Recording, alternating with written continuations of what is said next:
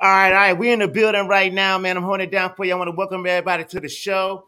I am Dogg. I am your host. Tonight we have a very special show. We are talking about STEM and generational wealth. I have Dr. Booker at Geneva West on the show with me right now. And we're just talking about the different organizations that they have, as well as what it talks about when it comes to STEM and generational wealth. Now, if you don't know what STEM is, it's science, technology, engineering, and math. We do have the Real Impact Incorporated that Geneva West is the CEO of. And of course, Dr. Booker, she is the CEO of her own educational LLC as well. It's called Educational Services LLC as well. So welcome both of y'all to the show. How y'all doing? Thank you for being here. What's up? Thank y'all for Thank coming you on. so much for having us. So before we Happy. begin, and I'm gonna switch the scene up a little bit. Before we begin, I want both of you to get a chance to introduce yourself and your organizations and why you do what you do. I'm gonna start with Geneva because Geneva know me from back in the day before Valley State University. So Geneva, tell us about Real Impact, why you started, and what Real Impact does. Okay, sure. And thank you so much for having us on tonight. I really appreciate you for watching us, checking us out, and what we're doing at Real Impact and being a fan. I really, really appreciate that. No, all the So time, man. I'm here.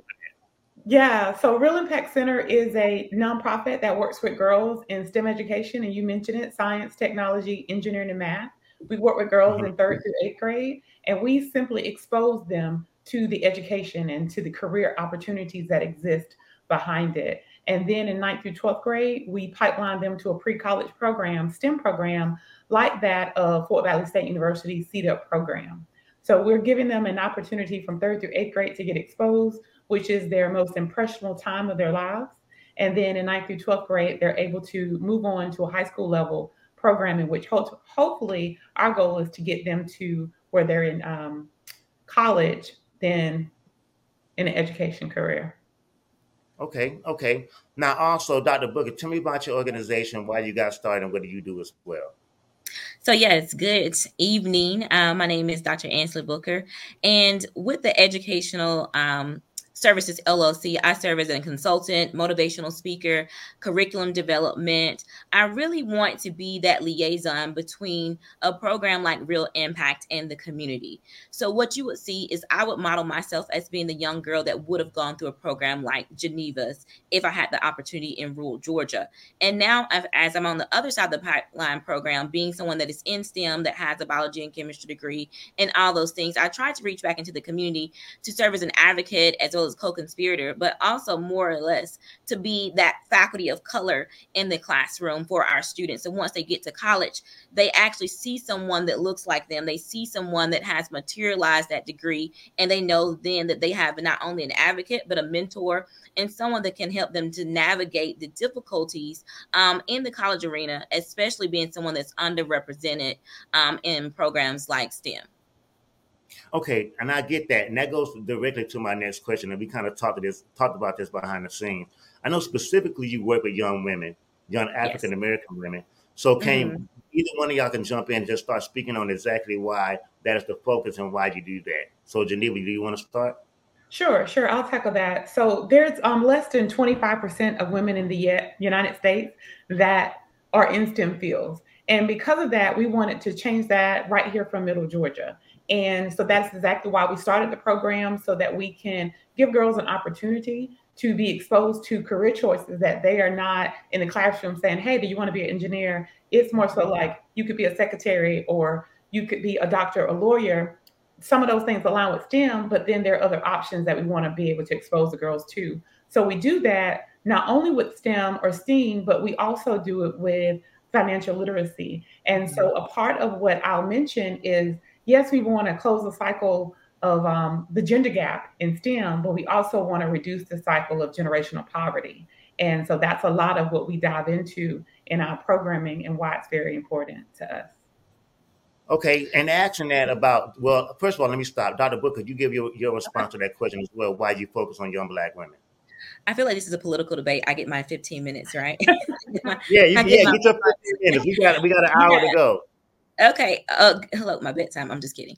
But Yeah. no, I think that Geneva hit it right on the head by giving you data because, again, data based arguments are very, very important when trying to advocate for any type of program. And as we already mentioned, these students, the Black and Brown, Hispanic, African American, Black women, are the least and underrepresented populations in STEM. And so one of the things that we do to help to push and help to advocate for our girls to go in that direction is we show them data. So from like the U.S. Department of Labor, what they're showing you is that in the next 10 to 15 years, the hot ticket jobs are, guess where? In STEAM. Right. They're in STREAM. So they're in robotics, they're in engineering, they're in computer science, they're in computer applications. We see how AI is taking us by storm. Cybersecurity is a hot topic job. And guess what? Those jobs are some of the highest earning jobs at the bachelor degree level. So you initially could graduate with a bachelor's degree and go into making a six-figure salary.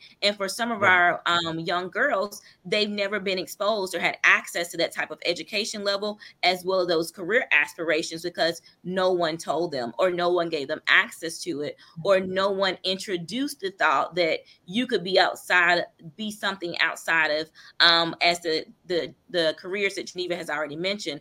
And so I think that's very important, because if we can persuade those young women, encourage them, inspire them to go into those hot topic jobs, we will see that the gender wealth gap is actually going to be closed, because the gender wealth gap in STEAM programs is actually much lesser than those in some of the other occupations that we mentioned.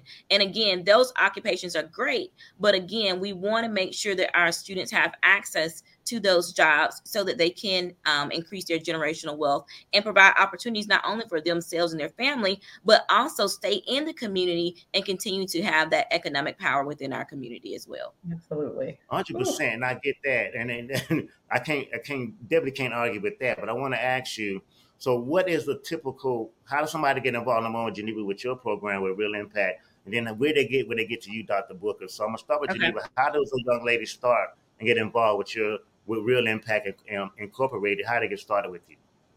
Yeah, so we are embedded in the Bibb County School District and surrounding counties. We're just readily available via social media for anyone to sign up. So we have what's called STEMtastic Saturdays that are coming up at Wesleyan College, where one Saturday a month, we expose the girls to drones or whatever particular topic that we're on.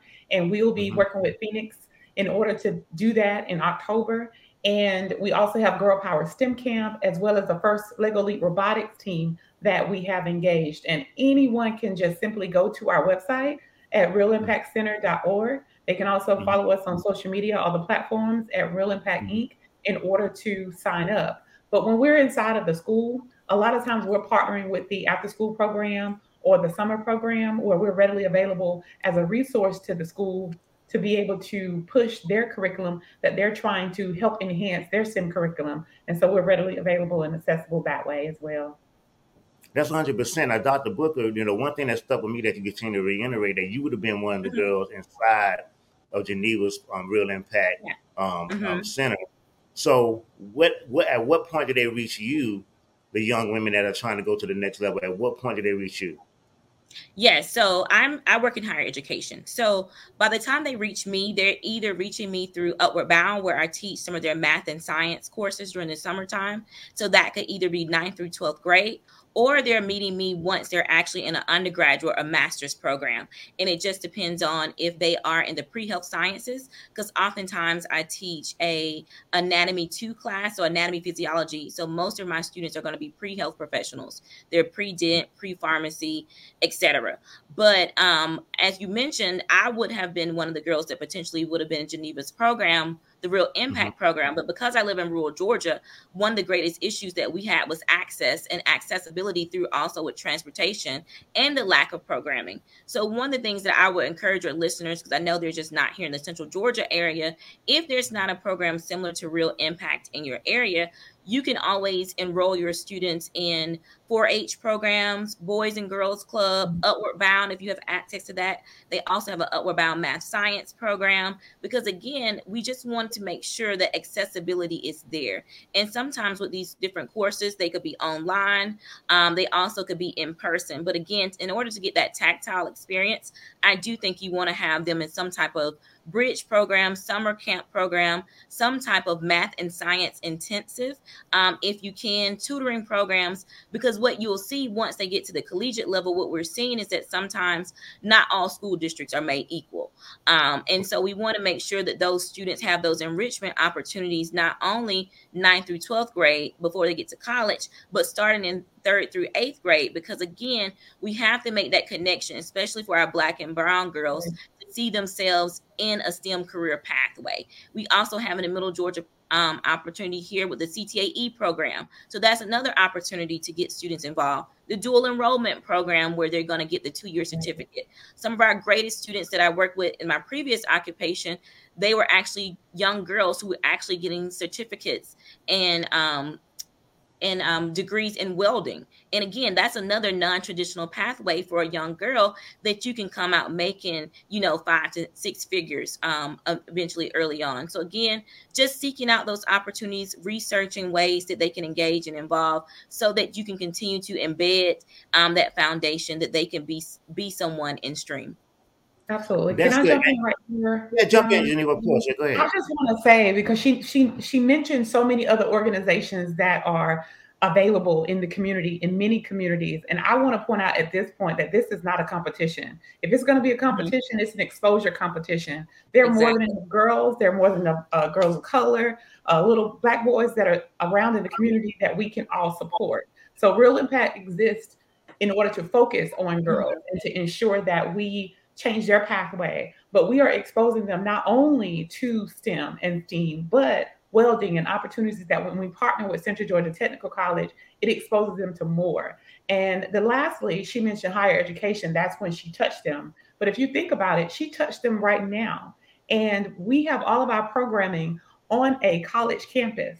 Yes. So they get to look up, they get to look forward into where they can go with being in our program. And then ultimately they can walk on a Mercer campus, a Fort Valley State campus, or Wesleyan campus. And I've already been here. So they're unafraid at 18. They did that in 3rd grade. So that's a lot of what I wanted to just mention, that this is not a competition. And if it is, it's exposure competition, but there's more than enough kids that we can serve and ensure that we work together as a community to close this gender gap.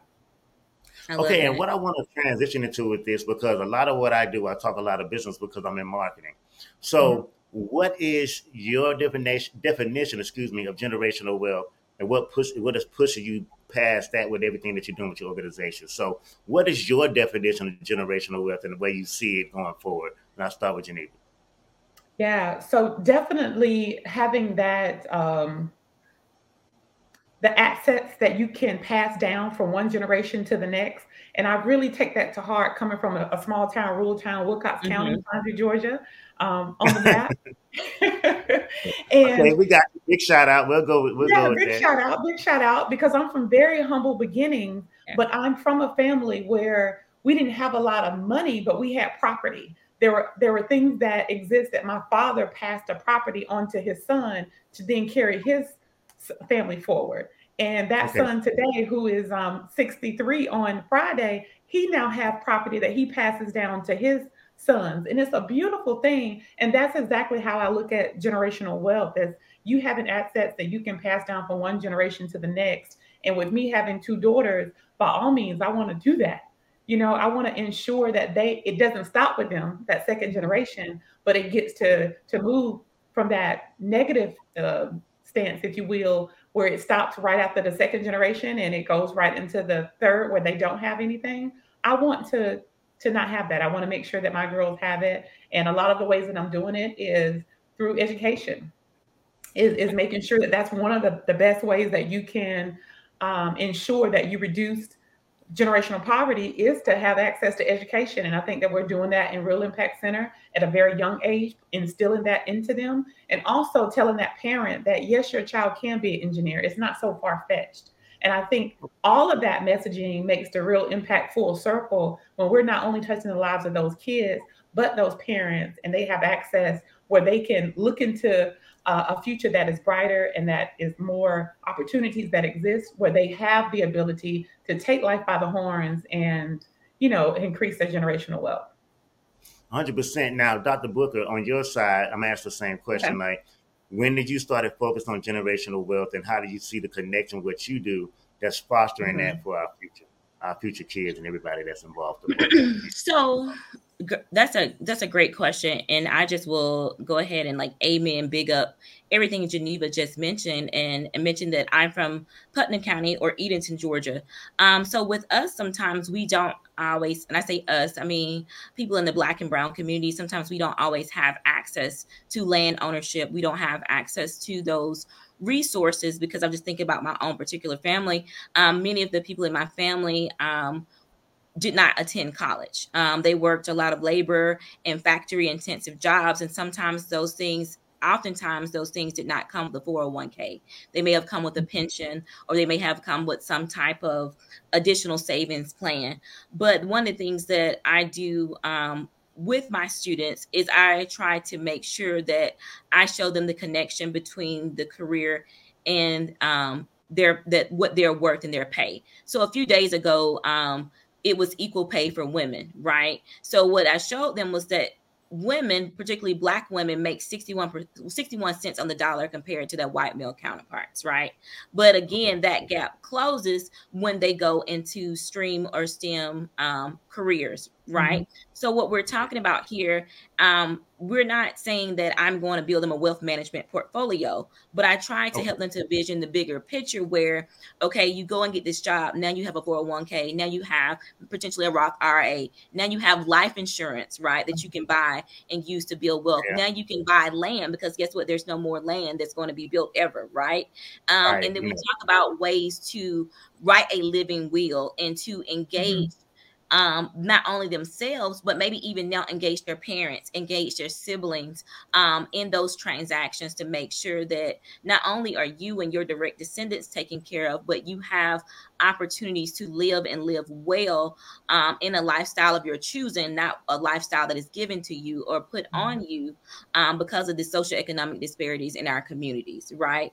And so just Right. trying to give them that big picture and talk to them and have these courageous conversations, because oftentimes what I've seen is that our parents and grandparents didn't have these conversations because of a lack of knowledge, right? Not because of lack of not wanting, but a lack of accessibility. And so I Right. think we're the generation that can break these curses and we can turn it around in a multitude of ways. And I do believe that wealth and erasing wealth disparities and looking for equity in gender pay and advocating for that is one of the ways that we can do that.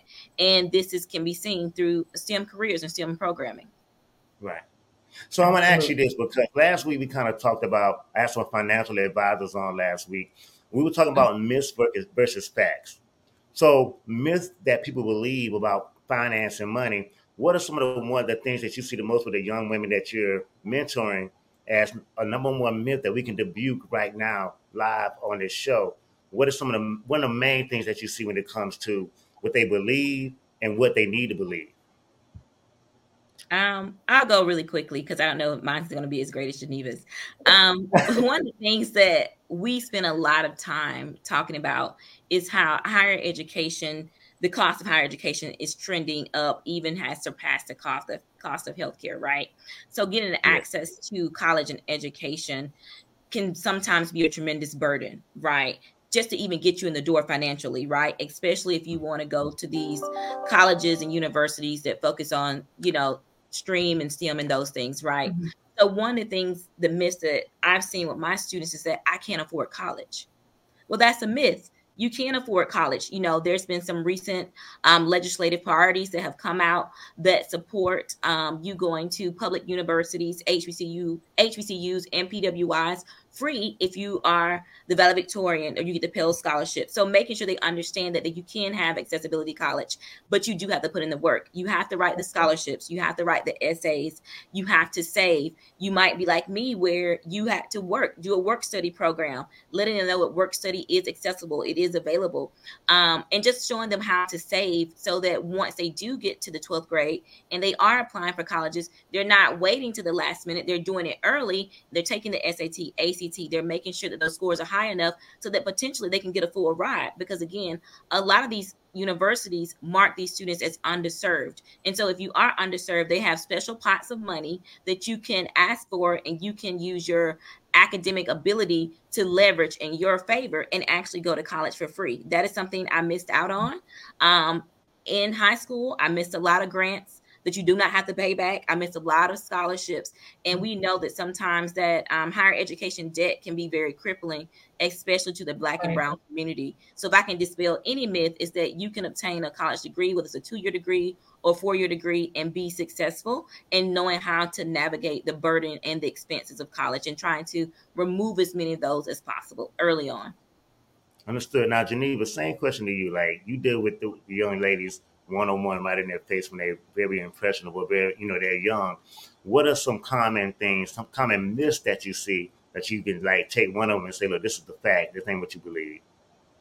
Yeah. So the one thing that comes to mind, and ditto to you, Dr. Angela Booker, because honey, you just don't know you got on the line. She is a firecracker. Yeah, she ready to roll. I understand that. I throw her a question. She goes, she said it's gonna be a minute. It's gonna be a minute, but she's gonna give you a lot in that minute. I get that. She's gonna get it. So I think one of the biggest things for me is a lot of times we are taught that we need to just go get a job. Just go get a job so you can get it. And that is what you need. I'm gonna go into that next, but go ahead. Just go get a job. Go get you a Just good go job. Get a job. Get a good job. Yeah. Go get a good job on the basis or something like that. Out of Georgia, right? Exactly. I remember, hey, just get your high school diploma. Just get your high school diploma. Then it was try to get to college. But what I hear now a lot is go get a good job. And I think it's important as we talk about generational wealth that one must really get a job that they're interested in. They're going to be able to give and to grow with that job, build that 401k, that financial growth is going to be there with the Roth. And it's going to be different for them if they're finding a job that they're interested in, right? Versus one that they're just getting a paycheck from. And I say that because we're trying to expose girls to the STEM and STEAM education where they have the ability to get six-figure incomes, right? But they can break that cycle of generational poverty. And they can't do that just going to get a job. They have to be interested enough to carry this career out from education to career. And a lot of time in education, that's where they stop, like, this is too hard. The classroom is full of white males and I'm not going to thrive here. So I'm going to stop here and I'm going to maneuver and I'm going to go to another field. Case in point, I came to Fort Valley State University majoring in criminal justice because I thought that was my pathway for forensic science. Then I was told in class that, hey, everybody in this class has got to go be a cop first. And I said, oh, I'm in the wrong spot. Yeah, I don't see you as a cop. They got a serious job. I don't think I can do that job as well as I'm doing today. And so with that thought, instead of being directed or having the knowledge, if you will, to then go to biology where I can land in forensic science and having that knowledge and that know-how based on my interest, I then had to cipher down to mass communications where I do have a passion and I do have a love for that I can thrive and move forward. So if I had to just dispel a myth, it would be that of pursuing a career of interest versus just going to get a good job just to get a paycheck, because you're going to do yourself a disservice in the long term to build that generational wealth and to truly be able to thrive for your family. And that's one thing I want to touch on, because honestly, during my undergraduate years, I thought I wanted to do one thing and then I was doing another. I know I got a lot of friends that went through the same thing. They may have thought they wanted to be a teacher. My first day of teaching, I was in a kindergarten class and they drove me crazy. I didn't even know what to do. So, that wasn't my mood to do that. But I want to ask this question real quick at both of you that I have you on. How much of a percentage have you thought that the parents and the upbringing in the family and the household plays with the young ladies that you deal with, that you bring in to mentor? Because some things you have to unlearn, and the unlearning process it was a difficult part for me to unlearn things that I just did every day because I thought this side. So I was one of those cats like, I was the first person in my family to finish my undergraduate, first person to finish college, but I had no idea what I was going to do. When I was sitting there walking across the stage, I had no idea. I was doing radio at the time, and that was nowhere near my career field. So parents, number one, think about that. What do you think about parents and how big of a role they play in that? And what the parents don't know, is it harder for you to mentor a young lady with the parents that even know anything about their finances and they come into your organization or they come to get mentored by you? So you want to jump in, Geneva or Dr. Booker, just let me know. Just jump in. I know Dr. Booker's going to jump in, but how you want to? She's ready. I'll let her go ahead. Tag team, tag me in. Yeah. Tag you. There you go. Tag me. Like WWE back in the day. But I grew up with two brothers. That's why I got that reference. But as I mentioned too, so I will say this about my parents. My parents were of the mindset that you can do anything that you can put your mind to, right? They encouraged all of our academic ability and creativity. Now, I will say that me being the oldest and the only girl, I was very far out there, right? So I'm talking about playing with bugs, going fishing with my dad, hunting. Like I grew up doing experiments. I was the child that wanted the microscope out the Sears catalog. Like I was a very unique individual. And I think my mom did not pull me away from that because she was a teacher. So she taught second grade for 40 years. So she really allowed me to explore my creativity within boundaries. Long as it wasn't dead what I was bringing in the house, and as long as it wasn't going to grow or she had to clean it up, right? I did all that stuff, and I will say that with my father, he allowed, and he allowed me to bend what we would call gender norms, right? Or how girls should explore and how they should play, right? Because he bought me a pet cow when I was little, and we were talking about the anatomy of the cow and doing milk. They sell cows. I thought people just had I'm cows. from East, the very capital of Georgia. Let's put that out there, home of Alice Walker. So yes, he broke the limits. He broke the rules of city limits and brought a cow in his city limits. But I bring that up. Listen, that's a story for another day. That's another show. Yeah, story for another day. But so when you really think about it, that was zoology, right? So we didn't have a book. We had Scholastic, we had encyclopedias. This is before the internet, right? So he was showing me through his level of learning and ability, the love for animals, right? So at one point, we all thought I was going to be a veterinarian, but I don't like cats and snakes, so we quickly ruled that out, right? But I say that parents are very important because when you encourage that creativity, like I said, in third, fourth, fifth grade, when things are, like Geneva said, things are becoming academically difficult later on, you teach them that grit, you teach them that persistence, you teach them that self-worth, that self-advocacy, that I can do anything, I can have that mindset. And especially when you were like me, oftentimes I was the only girl, if not the only Black girl in a lot of my STEM classes. But because I had already endured that through middle school, high school, when I got to college, I went to Georgia Southern and I was in the biology and chemistry classroom and I was the only person in there. Oh, baby, I'm the best in there. When you call it the A's, you're going to call it my name too, and not just for Ansley, right? And so my parents had already instilled that in me. I had a level of imposter syndrome and stereotype threat because those things still existed, microaggressions. Even when I got my master's degree, oftentimes I was the only Black woman in there. But I found my niche and I found that self-worth even through, I built my own study guide, right? Because my parents had already showed me that. They introduced me to, we had a library card. You had to read something every summer, every week. My daddy didn't know nothing about my governor's honors science projects, but guess what? Every time I see your name in the paper, Ansley. What does that mean? What are you doing? And it was so he can go tell his friends. He didn't know what was going on, but he wanted to be able to brag and understand the level of academic ability. When my parents could no longer help me with my homework, they sent me to walk down the street before the street light came on to my cousin's house because he was the other person that had went to college. So he was tutoring me in math and science. So I was in the 6th grade doing 12th grade homework, right? So you see that level of resources. And like, we didn't go far to get a tutor. I went down the street, right? But luckily I had that within my family. And with that so much, I was doing my uncle's homework. So don't let him listen to this. I was doing his homework. That's how he graduated from high school. I was doing his homework in 6th grade because I was always challenging myself. So I think your family, your support system, they really undergird your level of aspiration sometimes, because when you tear down a child, guess what? It's hard to rebuild them back up later. So I think if you give them that foundation of support, encouragement, opportunity, and it doesn't have to be a vast opportunity, just even more than what you had, I think that really supports them and gets them ready and prepared for the future. But yeah, and like I was saying, I want to throw this in before finishing everything that you said. Now, when you deal because you mentor in higher education, so these people are adults by the time when they come to you, and you see that they came from a household that may not have understand what they're doing, what they're aiming for. Just how do you deal with that is kind of what I was going. How do you deal with that, and how do you deal with that person?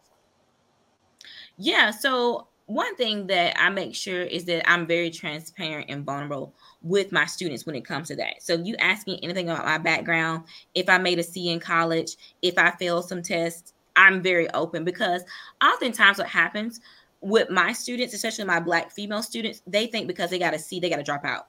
No. We've all made Okay. C's. Now you just can't keep making C's, No, especially you those cannot. academically. You cannot keep making C's. We got to get you to pass, but not Yeah. only pass, but excel. And then again, the other thing too, sometimes our students are high achieving, right? That's awesome. Excellent. I was one of those students as well. But you also have to have these conversations like, let's be real with yourself. Now, everybody Yeah. can't be a doctor. Is that your aspiration, your mom's aspiration? Right? Do you want to Okay. be an engineer? Do you want to be a radio tech? That's still a STEM career, right? So you just got to Yeah. help them to explore. And a lot of that stuff is through vulnerability and through conversations, right? And so what I pride myself on, if I don't know, I'll go find the right person on campus to get you in touch with, right? I'll go Okay. find a professor in that particular department that you want to go to before you fell out. Let's see if there's some alternatives, right? Let's see if we can turn that thing around. Because like Geneva said, sometimes the advisors that these students are supposed to report to and talk about and navigate through their class load and their career aspirations, they don't do a good job, especially if they're burned out or they have a lot of students. Because I'm gonna forget one of my advisors, he was a white male. He asked me why did I need my minor in chemistry, because I took those classes and I passed. That's why I need it.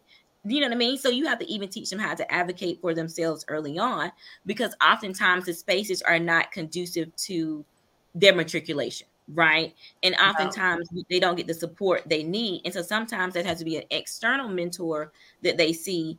And it does help when we do look like them. It really does. I just have to be completely honest, because there's not a lot of Black and brown, especially female faculty that they get to see.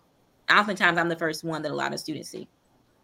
okay, I'll take down Geneva. You dealing with you started a lot younger, obviously, with real impact. Mhm. Do you have conversations about where the household come from? Like, yeah, just speak on the same thing, because I think that plays a key part, because if they go home and they leave your program, they leave whatever you're doing during the day and go home, they're being programmed at home way longer than when they come to you Right. as a part of your program. So how do you attack that at the point where you get these young women, their minds ready to understand that, yeah, I could be an engineer, I could do different things, and just because I came from here, I could be different. How do you handle that? Right. So that is a big thing to handle and to try to tackle, because you're right. They're not with me as long as they're at home. And so that's why the very important part is to include the parent on what we do. The parents Okay. come and they're volunteers, they're engaged in the program, they're advocates, and they're excited about it, especially after they learn what STEM is. I remember starting this 10 years ago. We've a decade of making a real impact now in STEM education for girls right here in Middle Georgia. And Mhm. anytime, because they didn't know about STEM, anytime they would see something on television that was related to STEM, they'd say, "Hey, I saw you on TV last night. I saw you on TV last night." And that's because they were trying to understand STEM. They didn't know it's nationally recognized program. I didn't create STEM, but I did start Real Impact to expose the girls. And I think that our relationship with their parents are important, because now they can understand why an Ansley walks home with bugs. Now they can understand why their child is tinkering and taking apart the computer. Now they can understand why they're getting bullied in math class because they're getting all the right answers, because there's a communication that takes place between our program and that parent to help them understand. And I think one of the most important things that we try to embed in the girls is Ansley, Dr. Booker, she mentioned it when she went from classroom to classroom, being one of the only one African American females in her classroom.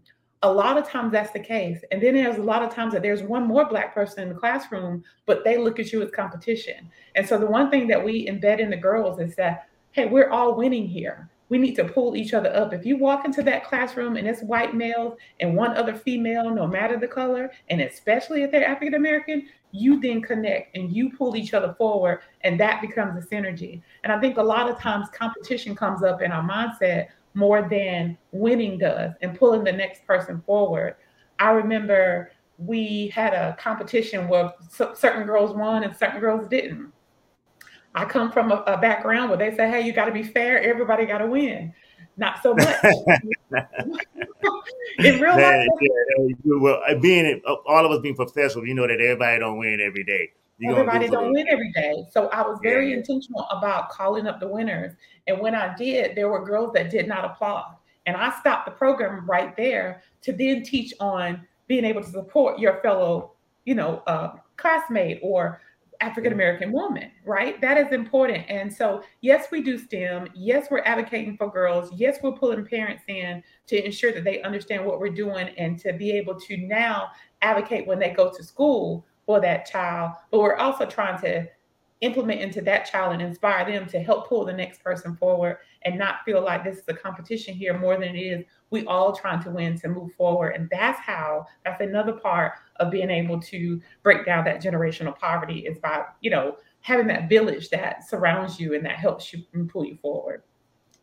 And that's 100% cool. I want to send a shout out to Alvia and Jada. They both had like logged into the show. But if you show your video, I get you on the show. You can jump in this conversation as well. So yeah, from my experience, I'm gonna give you a quick story. We all kind of talked about our stories. My family came from entrepreneurial background. Pretty much had businesses. Everybody in my family has a business. My mom, when we were younger, she made us as kids have our own business. Right? How do you handle your finances? How do you move things forward? How do you make profit? How do you do a report of your sales and everything that's going on? And that's very important. So I think what we're saying is the same thing, whether it's STEM or just life lessons as well. If you had to give a percentage on where life lessons stand and then the other side of educational, how would it balance out for you? That's a lot, right? I know I'm coming loaded. I've been thinking about this all day. I'm coming loaded, Geneva. I can't I text you a few questions. I said, please. But yeah, if you had to do it was life lessons over education, because obviously we know that college is not for everybody. But life lessons over those, what would be your percentage? If you had it like a 50-50 split, 60-40, 70-30, what would it be and why? That is so, so hard. And it is hard because I am life lesson queen. You can ask my daughters. It's like, Mama, you have a life lesson for everything. Because that's life is education. Life is certainly education. The life and the experiences that we have is certainly education. My father had no more than an 8th grade education. But his life lessons is what made me who I am today. Okay. So with that said, I cannot give you 50-50. I will definitely, that percentage is hard, but if I had to give one, it's not an even kill because I feel like life experiences and from a man who had only got the 8th grade education that was able to birth this generation of girl, I think it says a lot about what experiences will do for a family and, producing generational wealth. So I am going to have to give that, just because it's not 50-50, at least 60-40. 60-40. Okay, Dr. Booker, I'm so ready because you've been shaking your head this whole time like you ready to jump in. So what you got? Because Dr. Booker ain't holding nothing back tonight. I love it. I'm not. But and the thing about it is because I can't go against my job. My job is right. Education. Yeah, I get you. We're 100%. So, I ain't happy to do that. Yeah. Of course not. But let me say this, because like in this job it's higher ed too. But in my previous job, we also wanted to give students access to the military. So my dad went to the military too, right? He didn't go to college. He went to the military out of high school. And that helped him to get his job in STEM technically, right? So with that being said, I do think I'm about 70-30. But it also depends on what I'm applying my knowledge level to. And like Geneva said, life lessons are another aspect of education, right? And I think you do your children a great service when you're able to be transparent and vulnerable and share with them not only your experiences, but maybe people in your family too, because I think that's how you address generational issues, right? Whether it's, like you said, entrepreneurship, whether it's land ownership, whether it is whatever. So I think I'm going to go 70-30 and 15-15 from my mom and from my dad. So my dad always had sayings and things, and we would sit there and like almost like parables like Jesus would do. And you're sitting there thinking like, what does that mean? They're telling you an awkward story, but they're teaching you thinking about it now as an adult. My mother does that all the time. Yeah, exactly. Like, why are you telling a kid this? You know what I mean? Like, Ansley, I got X amount of dollars. Don't try to spend Y. So we doing math, we doing equations, we about to do a parable. I'm like, what we about to do with that? With some slants. Like, I'm trying to do some math grids, right? Or he would be like, I'm an old coon. I didn't cross that river twice. like a raccoon. That's so country. But you know, but it is country. I'm an old fool. I ain't crossed that river twice. I crossed the river twice. That. Quotable. Yeah, please use it. Gary Booker, quote that. Gary Booker. But I say that too because now as I'm older, and you know, people always say it like that. I think it's a Progressive commercial. You start turning to your parents. So I hear myself replaying those things in my head because they are euphemisms for life. They are parables for life. And you find that sometimes those things will carry you through, especially during difficult times, especially during trying times, because as we've all mentioned, we all had transitions in our college career, right? And sometimes those parables and those sayings really have carried me through. So I'm going to go 70-30. Now, I'm going to jump in and say I will go 75-25, and I'll tell you why. I remember telling my son will be 21 in January. I told him, like, you don't want life to teach you. If you have mentors and people trying to give you knowledge, because life will give you hell. If you let life show you what you're supposed to be doing, I learned from experience that life will kick your behind. Life will go throw you some stuff. You got to deal with it when it happens. That was one of my biggest things. And one of the second things, like you were saying, like I wanted to ask this question to both of you. At what mentor, what point, because obviously you talk about your family, your fathers, your mothers, but outside of that, at what point did you meet somebody that maybe wanted to be a mentor to you, that really taught you everything, that shifted you to the next side? Who was that person for each one of you? What did they do? Is that too much? That's way too much, I think.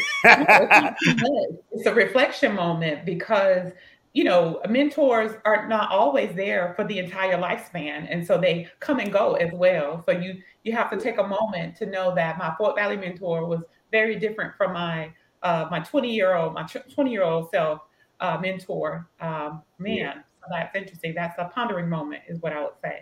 And you ready? Well, I mean, I know that because I can speak directly on a few people that what in hindsight, because hindsight is 2020, right? We look back and be like, dang, that's what that was about. That was for. Do you have a one person that you know that had that impact on your life? Because both of you are out there impacting young women right now as well. So obviously somebody impacted y'all. Who was that person and what did they do? I would say, you know, I have to give credit due to my mom and my aunts, right? Because they were that system that supported me and encouraged me. They came to all my competitions. They picked me up. They dropped me off. And they really supported, asked questions, tore up my paper when it was wrong. I mean, they really gave it to me, made me practice my speeches. So like oratorical things, I was ready, right? Same thing with my grandmother. Right. So I think that side of my family, I would consider like mentors and advocates. But I will speak to a collegiate mentor that I had when I was at UGA in grad school. And this is why I think you always have to get mentors, but you also have to get coaches and supporters, people that are going to say your name in the room, even when you're not there, and they're going to advocate for you. And sometimes, because I was in STEM, those mentors and coaches and supporters did not look like me. I'm not going to call his name, but I will say that he was a white male, and he advocated for me to actually graduate and get my thesis published in the master's curriculum. I was one of the only few people that actually did that year. And I'm just eternally grateful for that because he was the person that would make or break my career, right? But he made me really think about having mentors that were diverse and coaches and supporters that were diverse. Because again, anybody can teach you something, but only a select few people are going to advocate and support you, right? So I think that would be. So Geneva, what about you? You've had your time to think. What was the life? Well, you know, it's a fork in the road. How many forks have you been on? I'm 45 years old now. I've been on multiple forks. It's a fork in the road. You have somebody on your side. What was that person that guided you to the next level? Or who that person was? I'm sorry. What did they do? So I think that person for me internally is my sister, Kathy Barrett. So she did not, her pathway was nowhere near what mine is. And this is where we can go back to life lessons versus education. She wasn't trying to get me to a place in education. She knew how important it was. Go get a good job, go educate. But she was able to really keep me leveled from a life experiences perspective, from a balance perspective spiritually, as well as just my mental health, if you will. So she's the person that helped me because I was leaving a small country town, going to another country town in Fort Valley, and then leaving there and coming to Macon. And throughout that time, and even today, she has consistently been that person for me to make sure that I don't lean in on the imposter syndrome so long that I forget who I am, right? And that I'm So able to advocate for myself. define for people that don't know what the imposter syndrome is. People might not get that. So, in Yeah. layman's terms, what is that really for somebody that might see this video? What is the imposter syndrome? The imposter syndrome, layman's term, is basically you being in a room and you being forward and not think that you're supposed to be there. Your success, your accolades, the things that you've accomplished, you think that it's just by accident that it happened versus your God-given talent and being. And so I definitely am challenged with that at times. And she was able to say, "Hey, you've done more about 30 than most people do their entire lives. You've done more here." And I'm like, well, I don't think so. And she breaks that thing down, and I go, ooh, wow. And so then there's a reflection on the things that I've been able to accomplish because I'm just operating, I'm just moving forward. But she helps me Okay. slow down and center around what God has allowed me to accomplish and the lives that He's allowed me to touch, and that embedded, desire to help others and to advocate for others in the way that I do so that I can, help many generations to come. So overall, you're talking about leave a legacy when it comes to generational wealth. I want to do that with real impact. So I'm not just touching the lives of my two daughters, I'm touching the lives of now, after 10 years, 4,500 girls that exist in the community where I've helped pull them forward in some shape or form. Now, I want to go back to something that Dr. Booker spoke on that reminded me of Florida. When I moved from Georgia at Black Land or Chocolate City to to South Florida, I was introduced to a lot of different cultures. I told a friend of mine, I said, what I didn't realize in Florida, I didn't see a whole lot of homeless Latino, Asian, or Caribbean people because they just was so in full support. If somebody was out in the streets, that wasn't gonna happen in those type of families. But and Mhm. I saw a lot of black people, separate themselves from their family, especially when they get out and they think they've done some things and things have moved on. What do you think, and how do you think our culture and how we're raised as African American plays a part? And when you mentor a young girl, do you teach them to go back to the community and do exactly what you did for them, or support each other? How do you feel about the culture and progression when it comes to careers and generational wealth? Because I feel like the culture that we raised in kind of holds us back a lot, in my opinion. So I want to get Mhm. yours. Yeah. So, Ansley, did you want to take that? Okay. So I feel like, ooh, our culture, we'll hear it for the culture. And one thing that I didn't want to forget to mention, which will allow me to answer this question, is I used to chair the Central Georgia Empowerment Fund, and that is Okay. a organization that give grants to Black-led and Black benefiting nonprofits. Okay, Okay. right here in Um, Central Georgia.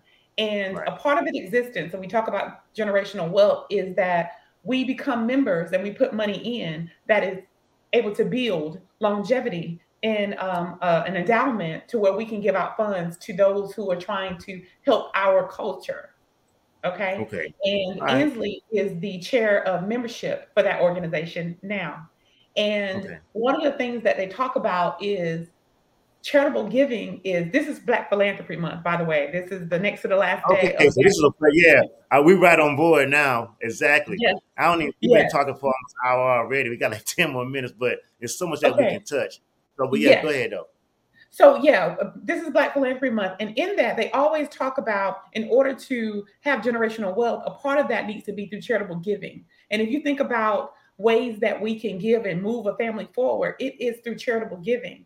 And a lot of ways that our culture see that, we might not think that we're philanthropists and that we've been doing a lot for years, but we've been adopting kids unofficially for years. We've been taking Okay.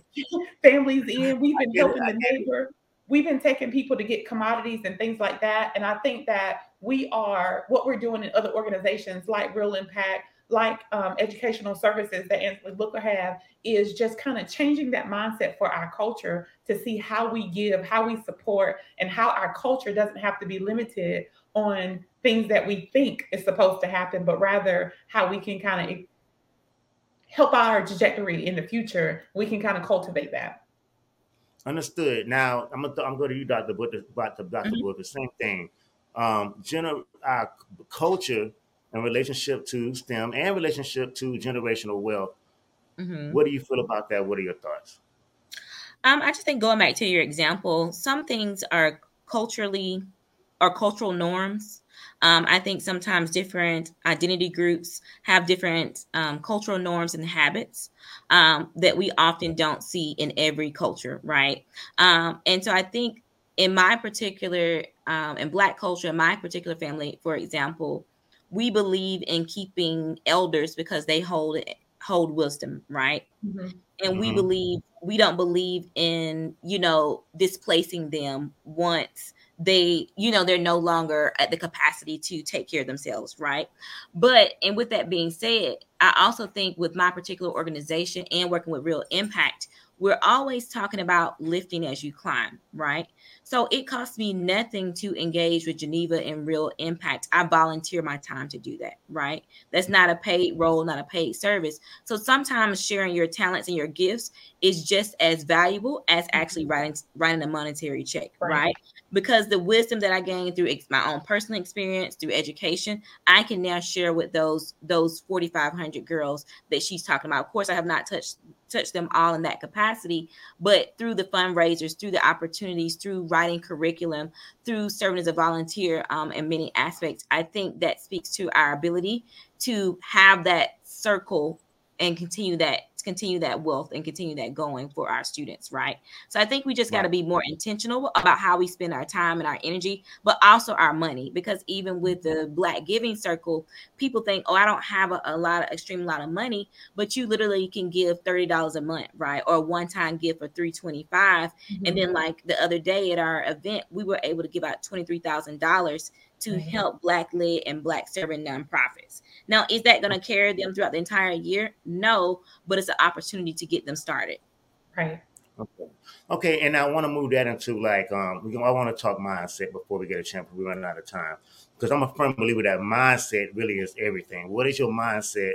Where's your mind and what's going on? When y'all mentor your mentees, what are some mindset traits that fall in line with people that may be self sabotaging themselves getting to the next level? Mhm. What's one of the mindset traits that you see that is very important that you shift or want to shift that in your mentees when you're mentoring a young lady to move herself to the next level? And I leave it to whoever wants to start. Mindset trait that you see every time that you try to change that up so they can think differently. Mhm. For me, it's probably going to be the trending of social media and Mm, that material thing, like that instant gratification, if you will, that they think Okay. everything is where they can just get it immediately. And so that Right. definitely make one act upon the violence, right? In order to get things quickly. And we can combat that through Real Impact. That definitely have them debating another girl, another female because of their shoes or because of their hair and things of that nature. Or you're trying to put your family in a financial bind because you want to have those finer things and those things that look good to you via social media because that is what's trending now. But we try to let the girls know that they can set their own trends. mhm, Okay. Okay. And that yes, we want to not only get them in a career that they can have a six figure, but through financial literacy and our partnership with Truist, allow them to teach them how to save and to spend and invest that money as well. So that's one of the things that I hear about as far as mindset, how they just want instant gratification. But one mhm. of the ways that we combat that is through our financial literacy and further exposure in how to save and invest their money. Okay, great. So, Dr. Booker, I know you got something on that mindset traits that you as you have mentee. Honestly, though, I'm not trying to be Mhm. funny about that. You have a, Yeah, you know, so yeah. what's your opinion on I always got a lot on my mind. Yeah, that's what I do. that? But I think for me, and I'll share with this because I just had a recent lunch date with one of my mentors, not mentors, mentees, and she has gone through graduate school and now she's working at CDC, right? So I met this Right. young lady probably about 6 to 8 years ago when she was an undergrad, right? And we are in different sorority organizations, different STEM backgrounds, but she gravitated towards me, and I gravitated towards her. And one of the things I will say that I've been working with all of my mentees now, especially at the adult level, is that stubbornness and the willingness not to change or to explore new ideas, right? Okay. Because like something that's To ingrained in me. unlearn. To Yes, unlearn. unlearn it. Unlearn what you Yes, think is right. It ain't working for you. yes, You know, my it mom ain't working biggest for you. sister No. to me, she like, I like, Mom, I did this shit. I make a decision. She be like, is that working for you? 9 out of 10, if you're honest with yourself, it's not. Right? Right. But I feel you on that. Yes, Yeah. 100%. And that's the definition of insanity, to repeat the same thing expecting a different result, right? Oh my goodness. And Yes. Help me. so I talk through them again, vulnerability and courageous conversations.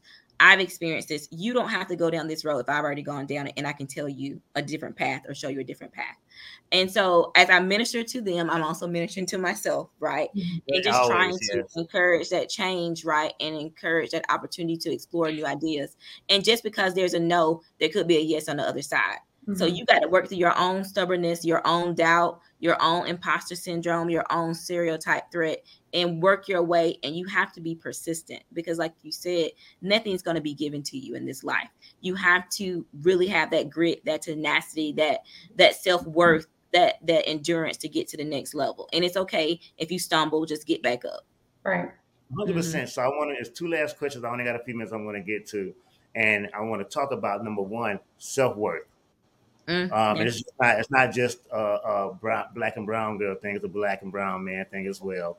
When you're dealing with someone and you know that they're going through a self-worth issue, how do you work through it with that person? Because being a mentor, obviously you want them to know their self-worth before they go their separate ways or step out there, because that's what they come to you for. So how do you deal with that? And I'll start with Geneva, dealing because you deal with women at a younger age. Right. Self-worth.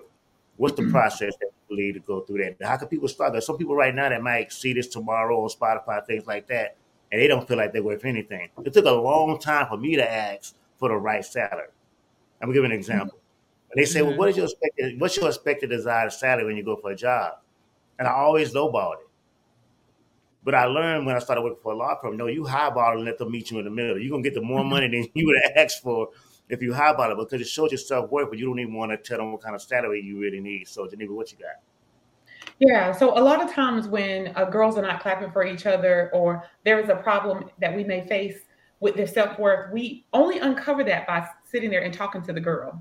And the one thing I love about Real Impact is that we're not in a classroom setting where we can't stop and have an informal session.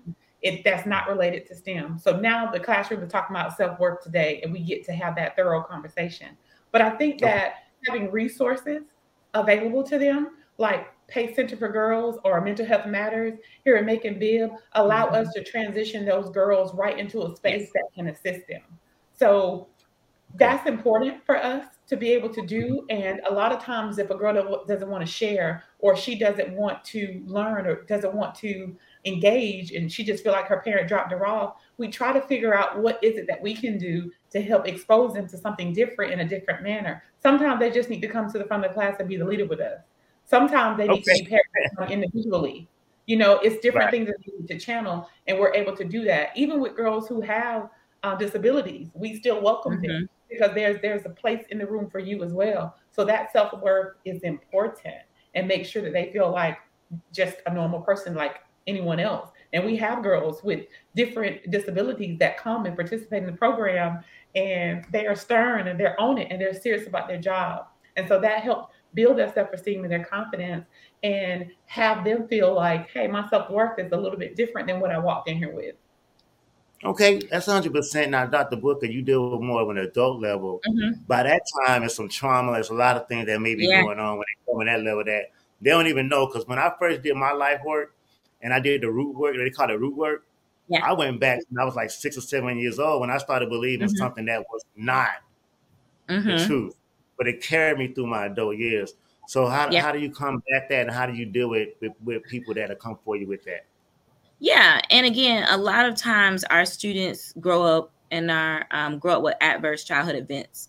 or experiences like you're talking about. When you do that root work and you get down to the core of why I'm suffering from imposter syndrome. Someone may have told you in second, third grade, oh, a Black girl can't be an engineer, a Black girl can't be a pilot, or a Black Right. man can't be an architect, right? But I Yeah. always tell my students, especially doing diversity inclusion work, the best thing to combat that is self-talk.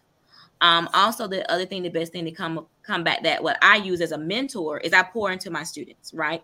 I tell my students all the time, stop playing small, because people that have half your intelligence, half your ability, they play big all the time, and you will knock yourself out the game because you're playing small. So be humble, yes, but again, Yeah. don't you discount yourself, and don't you knock yourself out because what you're doing up here, right?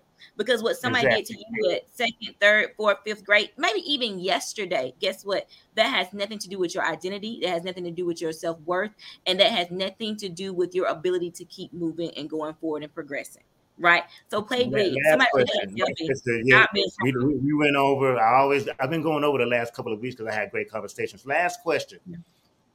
If you had to tell somebody that sees this on wherever they see it at, they may not have been tuned in tonight, one thing that you want to get across as your message, and then also tell people how to contact you at the same time. So I'll start with Geneva. What's the one thing, if there's a young girl watching right now and she sees this video in the future, that you want her to know, and then also how they can contact you? Yeah. So if there's a young lady out here right now that's watching this video, whether you're in the 3rd through 8th grade or whether you're 9th through 12th, it doesn't matter. And it doesn't matter what you look like. There is someone that is willing and able to assist you, to help move you forward in life. And I think that you need to put your big girl pants on and tackle life the best way that you can. I'm serious, because Don't let just life teach you. Life is a B. That's a real true statement. Let life teach you. Life will put you on your feet, on your knees, trying to pray about that thing. I get it. Absolutely.